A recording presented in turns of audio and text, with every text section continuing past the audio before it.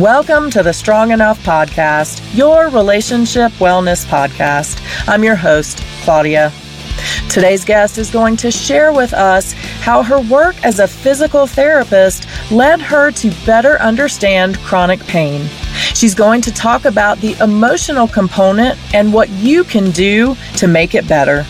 Please help me in welcoming Dr. Tawny Kross. Tawny, thank you so much for joining me today. How are you doing? I am well. Thank you for having me here.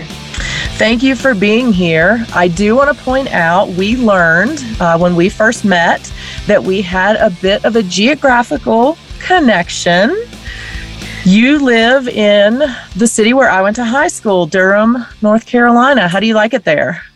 I really, really do enjoy it. It has been a bit of a shift because I moved from California. And for me, I will always be a California girl. But if it comes to comparing San Diego of the West Coast, I think Durham is a very nice San Diego of the East Coast. I love hearing that. How are you enjoying the hot and humid summers in the area? That was the biggest adjustment. When I came here, I actually thought that summers were supposed to be just like it was in San Diego, but it was actually raining a lot here. And I learned very quickly that my view of what the world should be was not California. And I have to ask this question for any sports fans out there. Mm-hmm. Are you a Tar Heel or a Blue Devil? I'm a Blue Devil, unfortunately, for those that Well, the good news is we can continue the conversation. I, too, am a Blue Devil. For all you Tar Heels out there, you know, we all make mistakes. It's okay. It's okay. Well, Tawny, other than where you are now and that you are the right sports fan, why don't you tell everybody a little bit about yourself? Sure. So I am a physical therapist. I got my doctorate in 2013, and I started working at the Veterans Affairs Hospital in Durham. And it was very shortly there that I kind of realized I was making headway with a certain group of people who just kind of had straightforward orthopedic injuries. But there was just this huge population of complex chronic pain people that I was not able to really see much change. And for a while, I was just like, well, you know, it's just probably because they're not doing their exercises, and more, I guess, putting the onus on them. And then I realized very shortly that I had to make a decision. I either had to keep on allowing it to be as it was, where people were not going to make those gains. And I would have maybe about 25, 35, which for me was a lot % of the people that I work with just not really ever make that change, or I had to shift how I thought and evolve with the process. And so now I have found myself to be a chronic pain specialist where I work, and I'm kind of surprised. I actually really enjoy what I do, which is interesting because you'll find that a lot of people, when they talk about chronic pain, they get burned out with it pretty quickly. They don't know what to do with it because it's such a tough population. And because of that, I think they're just like, well, you know, either it's not working and these people are tiring and I got to stop and just keep on doing what I'm doing, kind of like I thought before. But yeah, I really, really enjoy working with this population. I love hearing that because I have had issues with chronic pain for a big stint of my life now. And I want to talk to you a little bit about, or have you educate us a little bit about some of the different types of chronic pain, because I think sometimes when we think about it, you know, we think of that old back injury, which is chronic pain, but sometimes we forget about chronic illness and invisible illness, chronic pain. So will you talk a little bit about the different kinds of chronic pain that people might experience? Yeah. So I think what's important here is actually to be able to break pain down as a whole, because it is actually a very misunderstood thing. Most people associate things with physical injury. Like, hey, if you have a rotator cuff tear or I don't know, an ankle sprain, you have to have something that shows up with physical pain. And what we know is that's not the case. And it's not even a fluke kind of incident or an outlier. So 40% of the population, for example, if you take like an image of their body, their spine, their shoulder, whatever, and it'll show up with maddening things like knee arthritis and degenerative disc disease is a common one you'll hear about, or bulging disc, herniated disc, and these people have no pain. And that's 40% at least, so almost half of the population. So if physical injury doesn't quite match up or correlate with the amount of pain, then really what pain is a good question, Claudia. So I like to break it into 3 different types. One is nociceptive pain. Nociceptive pain is more corresponding with tissue injury. So if you did have a rotator cuff tear, these are the type of people that if they went to physical therapy or surgery, they would get better from a couple exercises and then be well on their way. Or they may have no pain at all, and they just have those anatomical differences and just get along with their life. Then there's what they call neuropathic pain, which is to say that the nerves localized to the area are irritated and painful and sensitized. And then it's the next word is central sensitization, although the newer term is called nociplastic pain. And it just means that at that point in time, your entire nervous system is amped up, and it's you can say it's almost like oversensitized. And a very common analogy that people use is if you have a smoke alarm and it starts to ring, ideally it's just ringing if you have a fire. But we know that most people, they don't have that sort of smoke alarm. It beeps if you're baking cookies. But that's what's happening, is that your system is starting to beep even though you're just baking cookies. You're bending forward, touching your toes. If you have back pain and your alarm is screaming. And that is the type of pain that is the most complex and difficult to treat, because it is very, very much not about tissue injury anymore. Even if you have some anatomy stuff that's kind of funky, it's more about the whole sensitivity of the system. I really love the analogy that you used, and it does seem like you have been to my house, because we have a ridiculously sensitive smoke alarm, and you just open the oven and it's going. I may have moved it farther away from the kitchen. Let's talk about what can cause these types of pain. So the pain where you're just oversensitized, basically, and you're baking cookies and your alarm is going off. What causes that, or what can cause that? So the way that I describe it is, it sounds like easy answer, but it's pretty much anything. Because if we're not looking at our bodies just like flesh bags, because none of us are hopefully flesh bags. At least I'm not. So if we're not just flesh bags, we're interacting with a greater environment. We're interacting sociologically. So our relationships, our culture, our economics, our education.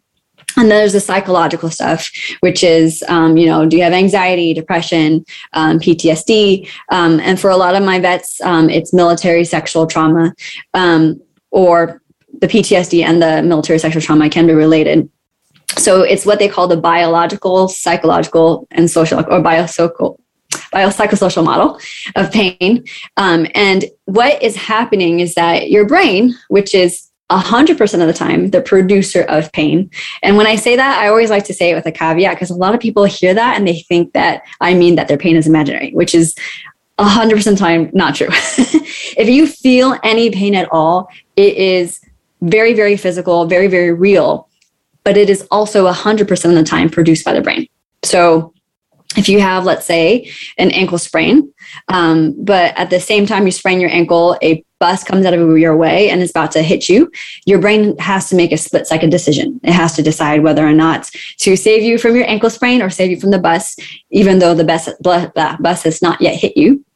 So what it does, it says, okay, so I'm going to use all my chemicals to shut down any signal I might be getting from the ankle. So you'll run like a linebacker and get away from that bus, and you will look as if you've not had any sprain at all. And then when the bus moves away, then your brain might turn on the pain signals. So when we're working with that brain that is evaluating just kind of what threats are in your system, or what threats are coming into your system, it is looking at literally everything. It's like, okay, what are the relationships that I see that might be potentially a threat or harming me? What are the anxiety, depression, what things that I'm putting in my body? So if it's evaluating all these things at once, and it determines that there is a great enough threat, at some point in time, something's going to just overflow your cup of stuff that you have to handle. And that's usually when people will start to notice that if they have an injury or no injury at all, there are small things that start to sensitize the system. And you'll start to notice what they call non-mechanical signs of pain. So weather changes and you're like, oh, like the cold front's coming in. I am more sensitive than or better interpreting the weather than someone who studied the weather, like the meteorologists. Or stress chemical changes. Like if you have increased stress or increased negative emotions in your life, you'll notice that these will set off or at least amplify your pain, even if you have a physical origin of the pain. That is so interesting to me. And I want to back up a second where you talked about a lot of the people that you deal with that deal with this type of pain are survivors of PTSD and military sexual trauma. Mm-hmm. Now, I know that a lot of sexual assault victims and domestic violence victims or survivors can experience higher incidents of chronic pain. So can you talk a little bit about why that is and what our brains are doing to make that happen? Yeah. So as you know, I would say, I think it's easier to start with just like the PTSD piece. So when you're in a place where, let's say, physical injury occurred, like an IED blast, right, or whatever else, not only do you have the potential for physical injury, you may not, like you might be just at the edge of the IED blast, but you're also just flooded with an enormous amount of stress chemicals trying to keep you in survival. Now, stress chemicals are awesome because they actually help you perform better. People always look at stress as like their enemy, like, oh, stress is bad, stress is bad. And it can be in the inappropriate situations, but it can also help you survive. So when your body is flooded with stress chemicals, then it is helping you survive then and there. And ideally, you should be able to leave that scenario and your tissues recover, and then your nerves should calm down and recover too. But that does not happen with people who experience a very traumatic incident like military sexual trauma. In fact, I think the statistics are at least half of women who experience military sexual trauma that's associated with their PTSD. So what we know about that is there's a combination of stress chemicals and the physical injury that can potentiate or make that pain longer lasting. You can almost say that physical memory is burned into the system. And also what we see too is that longer term stuff, if you've got longer term stress, it prevents a lot of things that allow you to recover, like sleep at night, for instance. Ideally, what should happen is as you go to sleep, your stress chemicals should drop down to zero. And so when the stress chemicals drop down to zero, when you have dreams or old memories, or memories rather, they should be reprocessed to your old memory bank, which is your hippocampus. But people who have PTSD, they actually continue to produce stress chemicals at night. So instead of having this low level of stress chemicals that will move that memory to an old memory, instead it keeps it alive, and you end up having flashbacks and living nightmares. And it never really relocates away from that emotional memory bank. So every time you move through the day, it's as if you're reliving it again and again. And so it doesn't remove that stain of that memory that you used to have way back in the day. We're like, oh my gosh, it was a really stressful thing, but after I slept it off, it was perfectly fine. So that's what we know is happening, is that the emotional brain is basically keeping not just the emotional pieces alive, it also keeps the physical pieces also alive. What first drove you to work with veterans initially? I think it was kind of a lucky circumstance because I worked there as a resident or a student. And I think it was just a really, really good experience just to be able to see just the complexity. And I think it was very exciting to be like, yeah, like I have time and space. Because what's cool about the VA is oftentimes compared to the civilian population, you get to have an hour with the patient and you get to really get to know them. And I think that freedom, that independence excited me, and just the complexity of the cases. That was the beginning. And then afterwards, it was just continuing to grow with where I am. And it sounds like you really have done that in the strides that you've made to connect the emotional trauma and physical pain. What would you say to the people who, there's so many out there, who think they're crazy or who've even been told they're crazy because of the pain they're experiencing that isn't necessarily related to physical? Now, we know they're not crazy. And you talked a little bit about how the brain works, but what do you say to those people initially when you see them? So I think what I usually do, I have to get a fair read of where they are, because some of them are super receptive. You'll hear it kind of in their voices where, like I had an example, I had someone who came in last week and he was definitely the guy that, like, when he listened, he did not want to hear what I wanted to share with him. Because what does happen too is when people are in a state of threat, right? Because if you have PTSD, everything is a threat. I could smile at you and you could read it like a smirk, right? So your brain is kind of in that protective danger state, which makes it more likely to produce pain. So that I could give him that same message, but his wife was like, I get it. And she was like pulling out metaphors and analogies, trying to explain it to her husband. So you have to read where they are. And oftentimes it's helpful to do an examination first, to kind of show them, like, I've done my work. I've read through your chart. We've examined you. These are the reasons why you're experiencing what you do. And the good thing about it is most people really do want to know why they hurt. They want to know why they hurt, and they want to know what they can do to get better. And if you set that message up in such a way that, one, it validates them and says, hey, I hear you, you're in pain. And you might even set up the fact that, hey, if you're starting to feel shut down or whatever, if you're blanking out because you're starting to hear a message from me that is not what I intend, please let me know, because that means we're not on the same page. And that means I need to be more clear, or I need to be more sensitive, or whatever that is. And I think for the most part, like 95% of the time, when you are validating and you're clear and you're really engaging with them, they hear that message better.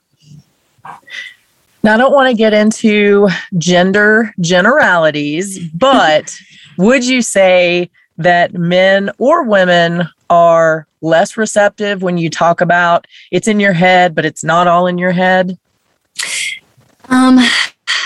I cannot say I see a specific consistency overall. I do see that the ones that have been told that more often are more likely to hear that, no matter how I explain to them. And oftentimes they are women, and they are the ones that have experienced military sexual trauma. They have this second victimization kind of thing going on, where they try to explain their story and they get invalidated, they get hurt by the system again. So when people don't trust you, they are right from the go, you're already kind of coming off from an uneven footing. So I think I see that just a hint more around the women, but I would say just as much the men. And actually the statistics, at least in 2009 for a military sexual trauma, I think I believe women 60% and men were at 40%. So it's nearly half. So that's also an interesting statistic, which I was surprised to see too. What percentage of your population do you believe has been a victim of sexual assault?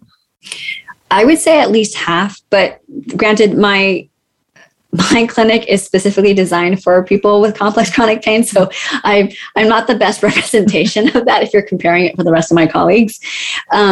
But as far as I know, from what I read in the statistics, it's at least half. I think, 1 out of 4 people report military sexual trauma, but the Department of Defense in 2009 said that they suspect 80% are underreported. So it's pretty high. Yeah, and I can definitely see that. I mean, we see the same thing, generally speaking, with sex assault and domestic violence, very underreported. And I would imagine it's even more so in the military. Mm-hmm. What does it feel like for you now, kind of once you made that shift of, okay, I can either keep going and get frustrated and burned out, or I can really dig deeper and figure out what's going on with these people and actually help them? What was that shift like for you? I think it was actually pretty eye-opening, because I think I was at the time just looking for a better way that I could do something so that I didn't feel like I failed at helping these people. But then when I started to go through certifications to learn more about pain, become a therapeutic pain specialist, the more that information I learned about pain science and what is actually going on in the system, the more I was just like, whoa, this is intense stuff. And I found myself becoming more and more drawn to who people were, because I think even though they try to do a pretty good job in school, I think they're shifting a little bit to be better about like learning to be with the patient. I think I just still saw people for the most part as like body parts. Mm-hmm. So I was like, okay, like why aren't these things getting better? So I think it really allowed me to connect on an emotional level, like with their struggles, like who they were.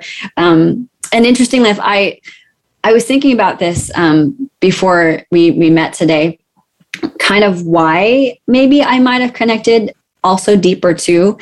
And it may not have been why, but I realized, because when you brought up the whole domestic abuse piece, and I saw at least a couple of your podcasts too, so I'm a little familiar with your story. And I was like, you know what? I am actually a survivor of domestic abuse. And I didn't make that connection because for me, it really is an old memory. Mm-hmm. It was way back in college, but I was speaking to my husband about it. And I was like, you know how I've talked about that one relationship that I had? And he's like, yeah. I was like, you remember when I described it and I talked about how there was like the physical and the emotional abuse? And he's like, yeah. I'm like, I don't think I've ever called myself like a domestic abuse survivor. It just didn't feel like it's something that fit who I thought I was. And I know that people sometimes don't claim that identity because they're worried about the shame or whatever. But for me, it was more like, because it's like an old memory, like that's just feels like something so distant and not me.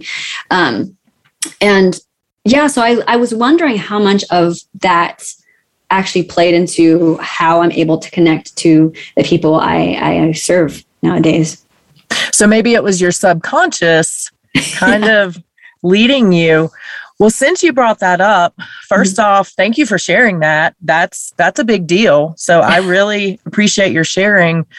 What do you think in your life gave you the ability to kind of just put that behind you and never really identify like that just happened and it's gone and it's a memory that got filed away in the right file cabinet of your brain versus people who don't? I would say there was probably a series of things. It probably wasn't just one thing. But I definitely had really good support systems in place. And that probably made for at least half of the differences. I was with people that could guide me emotionally. And I think it also, there's a spiritual component to it too, where I really just felt uplifted and I think there was I also feel like there was a lot of growing already in that college level period. I think I still saw myself as really, really quite young and just not really thinking things through. But there was definitely, I think, I used to look down at myself. I do remember thinking that when I was younger, I'm like, oh, just everything felt like everything was guilt, everything was shame. Mm-hmm. And one of my friends looked at me one time. She's like, if you spend so much time like looking down, you never really have the ability to look up. And I'm like, wow, that is amazing. And maybe it sounded kind of cheesy, but it was part of what like really shook me. Like, yeah, you know, why am I letting myself I beat myself up for something that I couldn't really have done anything differently, except for maybe look to my older self and ask for guidance. But you know, who can do that? I was going to say, if all of us could do that, most of us would be in very different situations at that young age. So I totally understand it.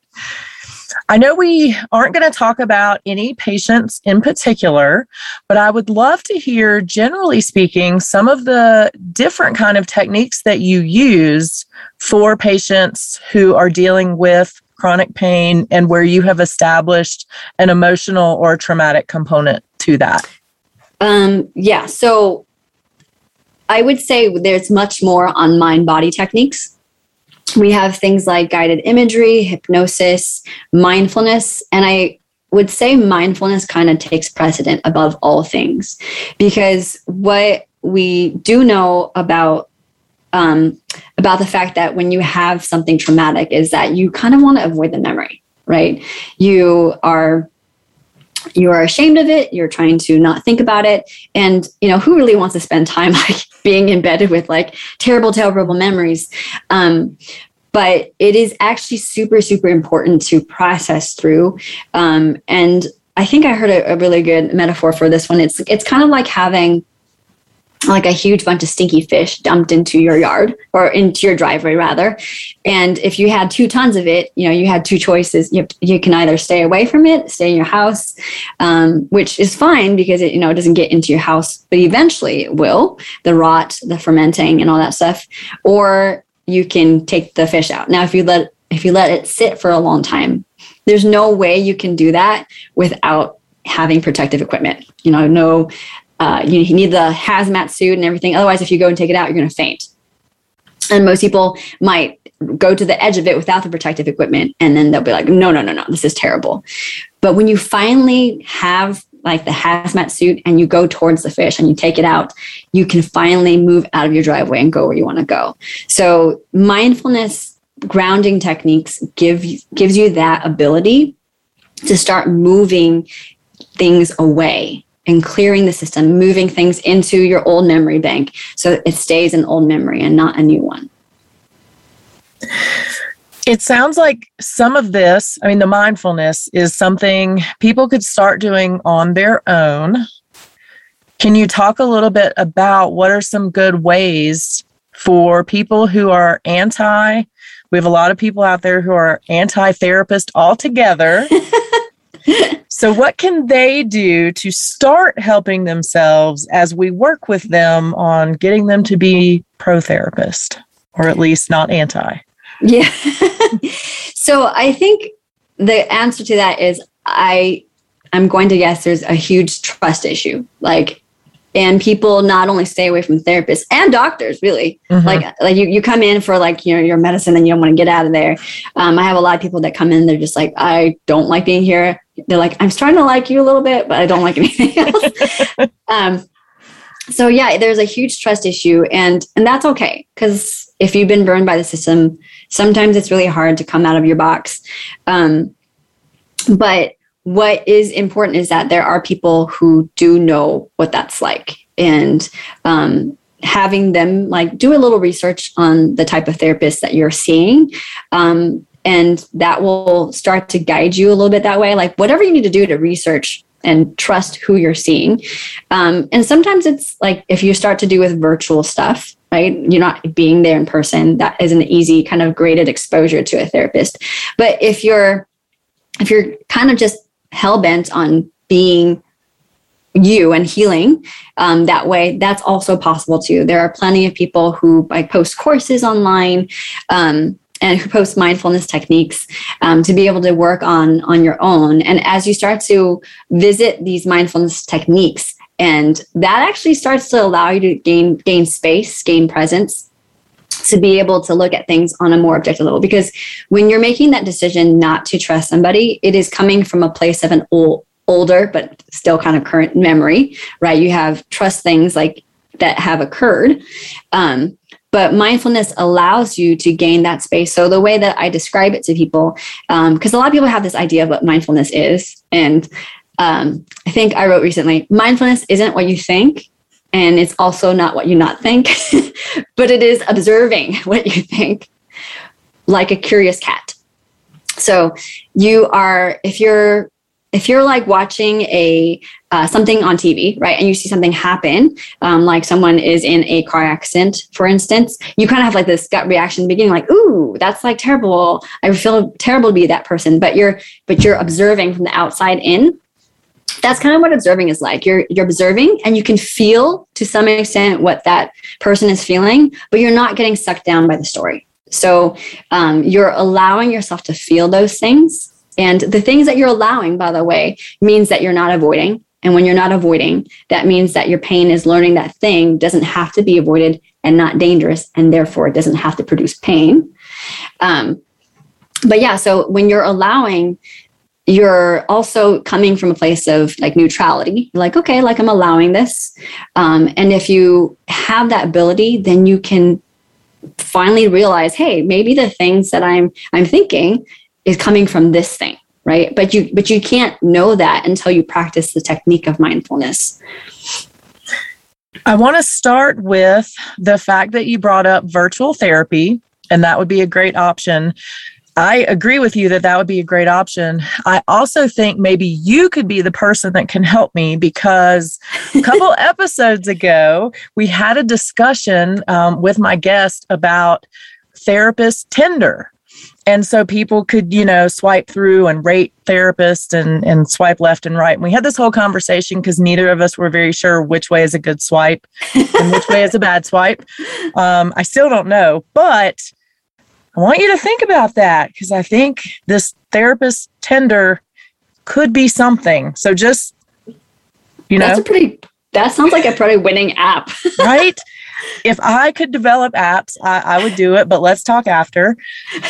I want to hit on a topic that you kind of mentioned there about your brain realizing that it doesn't have to be afraid of something anymore.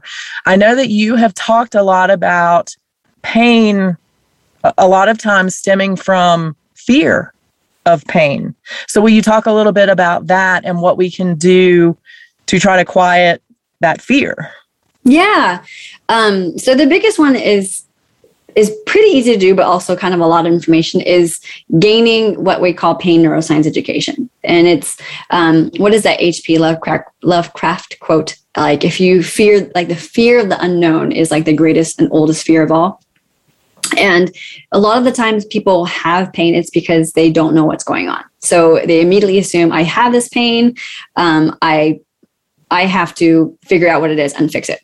Right. And if the brain thinks that, sees that, then it's going to want to get a physical fix, and it will be frustrated that it's not gaining from the physical fix. And then it will continue to feed into that pain cycle. So as you start to learn more and more about what pain is, and gathering kind of the evidence of, you know what, actually my physical pain doesn't make sense. Why should my pain be there when I'm just sitting there? If you're sitting there, if you're walking 2 feet to the bathroom and you still have pain, or if you're washing dishes and you have pain, then those are indications that, hey, this is pain that is hurting, but not harmful. And part of reinforcing that it is hurting, but not harmful, is teaching the brain. Because I know it sounds like it's a little confusing, because like, isn't my brain me? But there are, just like in mindfulness, there are a million different parts of you. Like right now, as you and I are talking, there's a part of you that's responding to me. There's a part of you that's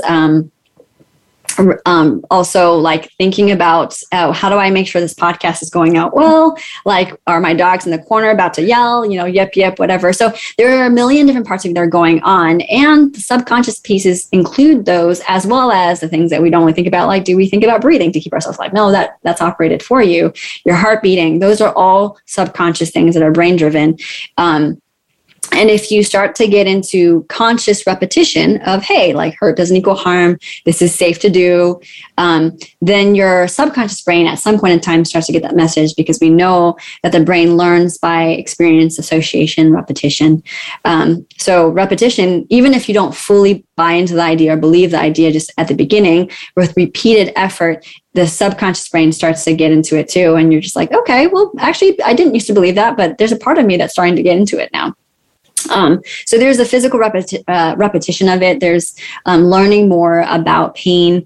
And then there's starting to do the practice of mindfulness, because it does bring that sense of neutrality that will allow you to start to be able to feel the things that you feel without dismissing them, trying to avoid it, change it.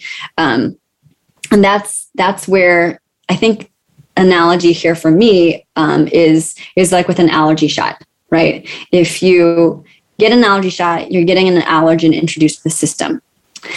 If you get the allergen introduced often enough and you ramp it up, then you start to be able to finally, go out into the world without sneezing. But if you run headlong into a meadow of pollen, you're going to have an allergy attack. So you need to have some measure of exposure, but not too much of it, and gradually build that up over time. I love that analogy. I think I saw that where you posted it recently and talked about the allergy shot. So that's very cool to hear that again and really have that sink in. I also really love that hurt doesn't necessarily equal harm. And I think that is really important for people to remember. What would you say to people who are supporting, so whether it's an intimate relationship, a family relationship, a friendship, to people who are supporting those who are dealing with chronic pain? So I say it to the family members, or say it to the person? Well, we can go both. You can talk to everybody. To the family members, I think there's a lot of ways that could go, because sometimes you have people who are enabling, people who are just like, okay, this person's hurting, so I have to do everything for them. And that is really wonderful. It is going to burn them out, make them feel maybe sometimes resentful. And it's also not helpful in the long term, because you're not really teaching that person to be able to grow and adapt the system, because the only way that the brain can rewire, and we know that actually that is a fact, that people with chronic pain isn't actually forever pain. You can completely heal from it because the brain is plastic and rewirable. So if you want that to happen, though, there has to be active changes involved, where the person is starting to get themselves that pain allergy shot, where they're exposing gently into the pain. And that's not going to happen if they're always reliant on other people, or other medication, or massages, or chiropractors, or even physical therapists. Like they go to PT so that someone can watch them exercise or whatever. So I would say that is one thing to think about, is making sure you're not fitting that role. But you also want to be super understanding. One of the things I think in general, I know that a lot of people with chronic pain want is to be understood. They feel like they're lonely, right? Kind of in that same depression zone. Like you might be with other people, but you still feel isolated. You still feel lonely. You don't feel understood. You don't know how to explain yourself. And to be heard, I think it comes with really understanding. So for everybody should get in bed with pain science and know what that is, because that will really help with knowing what is happening, that it's not just the physical thing that will be affected. They're not just in pain. It affects the whole system. They're going to have issues with sleeping, with brain fog, with just kind of like emotional dysregulation, mood disorders. There's so many things that affect people with chronic pain. And if you know that, and you don't just write it off to like, oh, you just need to be stronger, or no pain, no gain, then you're going to be that much more closer with that person who needs to feel understood. And that is also part of that healing process. Love that. So you have talked a lot about wellness in general. I think I might know what this is going to be, but what would your top piece of wellness advice be to the audience? Wellness advice. So wellness advice, that's an interesting question. I'm curious to know actually what you think it's going to be. Fair enough. I figured it was going to somehow revolve around mindfulness, because it seems like it's important for all of us to do that and get in touch with that side where we're observing and not necessarily being in the moment or in the situation. Yeah, I would agree. And actually, it is kind of a strange thing for me to say, because it took me a long time to actually like mindfulness as well. Because I'm a big doer. I love to multitask and do a million things at once. And mindfulness, basically, you have to be, it's kind of like a non-doing thing, even though you're doing lots of things. And just being present, like your mind has to be uniquely just like on one type of thing. So if you're driving, you should be noticing just that you're driving. Like, oh, there's a white car and there's a red car, there's a blue car. And that for me is like, I need to attend to a million things at once. But everybody does mindfulness, just as everybody does actually hypnosis, right? So I'm not sure if you've heard much about hypnosis, but it's trance, right? And trance is essentially when you're in a focused state. So if you've ever driven and you're like, whoa, I just missed my exit. That's actually people in trance. So people are in it all day long, in and out of it all day long. But why I think you're absolutely right that mindfulness has become such a strong practice is because it really takes you from a place of reactivity to responding.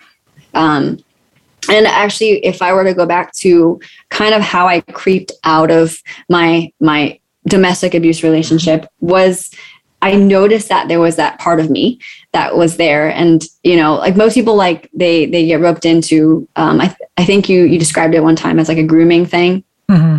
Where like you just believe these things that are being told. But when you're in trance, you're actually more connected to yourself. You're more in tune, which with people with chronic pain, they actually try to disassociate. They try to move and push and avoid. So they lose connection with themselves. And then with emotional pain, I would say you kind of do a little bit of that too. So when you start to get involved in mindfulness, you're becoming either mindfully aware or present or whatever you'd like to call it. And I remember hearing these parts of my thoughts and I was like, what are you thinking? Like, what is going on in this situation? Like couldn't quite conceptualize. And that was the observing part of me. It was just like observing, while the other part of me was just kind of like going along with things. So people have that to them. And I think it's just, you have to take a moment to realize that that's there and to start listening to that observing self. And I think this is maybe not really answering your question here, but I remember you talking about the word why. And, people asked like, mm-hmm. that it would be kind of judgy if you said like, why are you with this guy or whatever? And I thought it was actually an interesting thing to bring up because you're right. It does sound judgy. And I wonder if it would be different if there was besides the mindfulness stuff, which we already know brings you to a place of neutrality, is the word what and how. Because if you approached it like, hey, what are the reasons you're with him and what are the reasons you're not? That brings non-judgment. And mindfulness is about non-judgment. So asking things in that way, helping people be mindful and reflect so they don't hear that word of why are you with that guy versus what are the reasons you're with that guy?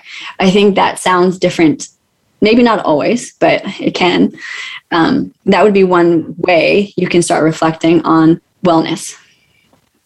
I do love that. And I think it really is more of a motivational interviewing technique of talking with somebody and trying to get that information versus judgy. So I love that.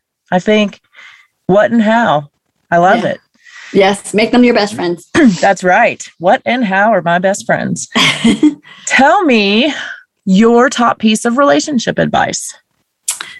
My top piece of relationship advice. So it would definitely be to start to, with personal relationships, like dating relationships, or I'm going to let you pick. Okay.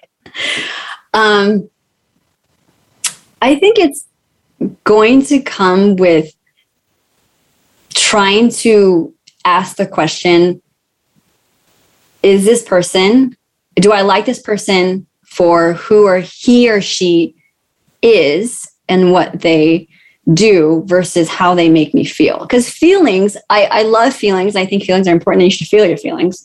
But I also feel like you have both for a reason. And we tend to get into relationships with the feels, all the feels, and not enough of the thinking pieces. So I am going to probably, my husband won't like this, but I'm using him as an example. I'm sure he won't watch this either. Is that he and I actually had a long distance relationship until we got married. So we were like, Southern California, Northern California away. And then later on, we were like 1.5 hours away. And then we finally like got married and moved together. And so I actually got to know him really well through my friends. And it wasn't just like the super, because I feel like even if you relied on your friends to give you feedback, some people are just not great about like, they're like, oh yeah, he seems like a great guy. But it was obvious for me that he was not just a good guy, he was serving my friends. And he specifically found like the ones that were really, really close to me. And he was always helping them out, like washing dishes and like taking care of them because he couldn't help me. So it was more about his heart for serving. And it was present even when I wasn't there. He wasn't just showboating or doing whatever. So, and that was who he was. And he still does that now. Like if we have like a friend that is like, in the hospital, he's like, oh, we should do this. I'm like, wow, that's really considerate. I wouldn't have thought about doing that. So who he is. And I think that captured me more than like what he made me feel about myself or how I felt about him. I mean, that came, but it was definitely more about that. And it also helps. I don't think that everybody can find this person because I do think that they're rare, but he's kind of got like a secret superpower for knowing about other people. It's like super scary. Like he'll meet people for like 30 seconds. And then like later he'll walk up to me and to just describe everything that's going on. I'm like, you just met them. How do you know? And then the people that know them well, they'll be like, that's eerily accurate. So if you find someone that's intuitive, he usually is. You can find someone that can help you be like, no, that person is a creep. That person is not a creep. Yeah. And he do that with lottery tickets. No, I want him to apply that too, but he's not good at doing things to himself or on an objective level. It's only with other people's relationships. Could he give me the lottery numbers? That just work on that. We have talked about some really cool stuff today, getting in bed with pain science. I want to wrap it up with something a little more lighthearted. As I told you, I have a lot of tattoos. I love tattoos. I'm wearing long sleeves today, so you can't see any of my tattoos because I try to keep it a little profesh, so no face or neck tattoos, not going there. No judgment to people that have them, but not for me. Now, you don't have any tattoos, which is fine. We still love you because you're still a blue devil. But tell me, if you had to get a tattoo, what would it be? So I think it probably would be something spiritual. I have not gotten anything because I haven't found like the one thing that I'm like, you know what? I want that on my body for the rest of my life. I will say though that some of the things my older sister has put on her body, because she's the only one of us that has tattoos, I have enjoyed and liked. She's picked like a Chinese poem that runs on the side of her nice. Her, which I think is supposed to be quite painful as far as I'm told. Yep. But the one that I like the best of hers, she's got 4 stars because there's 4 of us, and she calls them her sis stars. So I would say something that connects maybe with my sisters, and something on the spiritual side is what I would get. But I also like to tell people that anytime people talk to me about tattoos, I almost always think of potatoes. it sounds random, but there's a book that I read when I was a kid. It's called like Wayside Stories is Falling Down or something. I don't know if anybody remembers that. And this kid comes in, he's like, oh yeah, I get to get a tattoo. And he's like in 4th grade. And they're like, oh wow, get a dragon, get a blah, blah, blah. And then the next day he shows up to school and then they're like, what'd you get? He's like, I got a potato. And then they're like, why? He's like, I like potatoes. So that's all I ever think about. So I might actually end up getting potato one day. I would love that if you ever got a potato tattoo. And my first tattoo happened in Durham and is covered up now. So I totally relate to you saying I haven't found the thing that I want on my body for the rest of my life. I don't know if it's a potato, but maybe, I mean, they are very versatile. Yes, it could look like a mole. I mean, it could be a French fry. It could be. Oh, that's true. It could be au gratin. I mean, there's a lot of options here. Yeah, potatoes are really good and can be in anything. I agree. On skin. So it could be a potato skin. Yes, like a loaded one with bacon. Now I'm hungry. Tawny, where can people find you if they would like to maybe learn more about pain science, follow you to hear more of your talking about chronic pain and get your advice? So they can always find me on my Instagram. That's usually where I post the most things. And it's just Dr. Tawny Kross. I think it's Dr.Tawny.Kross. I don't even remember what it looks like. We'll look that up for you. Don't worry.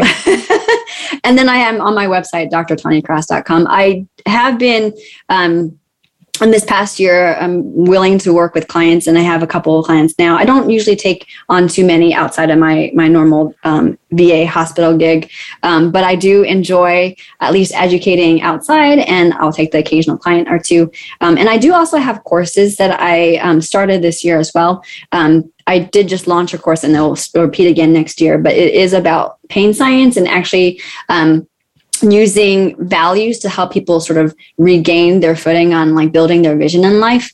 Because that is another thing too that I think I see is that people get stuck in chronic pain, get stuck in depression, and they kind of lose their focus and their way, their dreams, their aspirations. And reconnecting people with that along with pain science is a really awesome way to rewire the brain. I absolutely love that. You can count me in for the next rotation of that course. Tawny, thank you so much for being with me today. I truly appreciate everything that you shared, and I think our viewers and listeners are absolutely going to love it, and I hope that they have learned as much as I have, so thank you. Well, thank you. I really enjoyed being here. I really hope you guys enjoyed my conversation with Tawny as much as I did. I truly appreciate her clever analogies and her reminding us that hurt doesn't always equal harm. So remember, until next week, you are strong enough and you are worth it. Thank you for listening to the Strong Enough podcast. You can find us on your favorite podcast platform by searching Strong Enough. And on YouTube, we're available on the Spear Talk channel. Don't forget to follow us on Instagram and Facebook at Strong Enough Pod. If you have suggestions for an upcoming episode or a future guest, please reach out at strongenoughpod@gmail.com. Remember, you are worth it.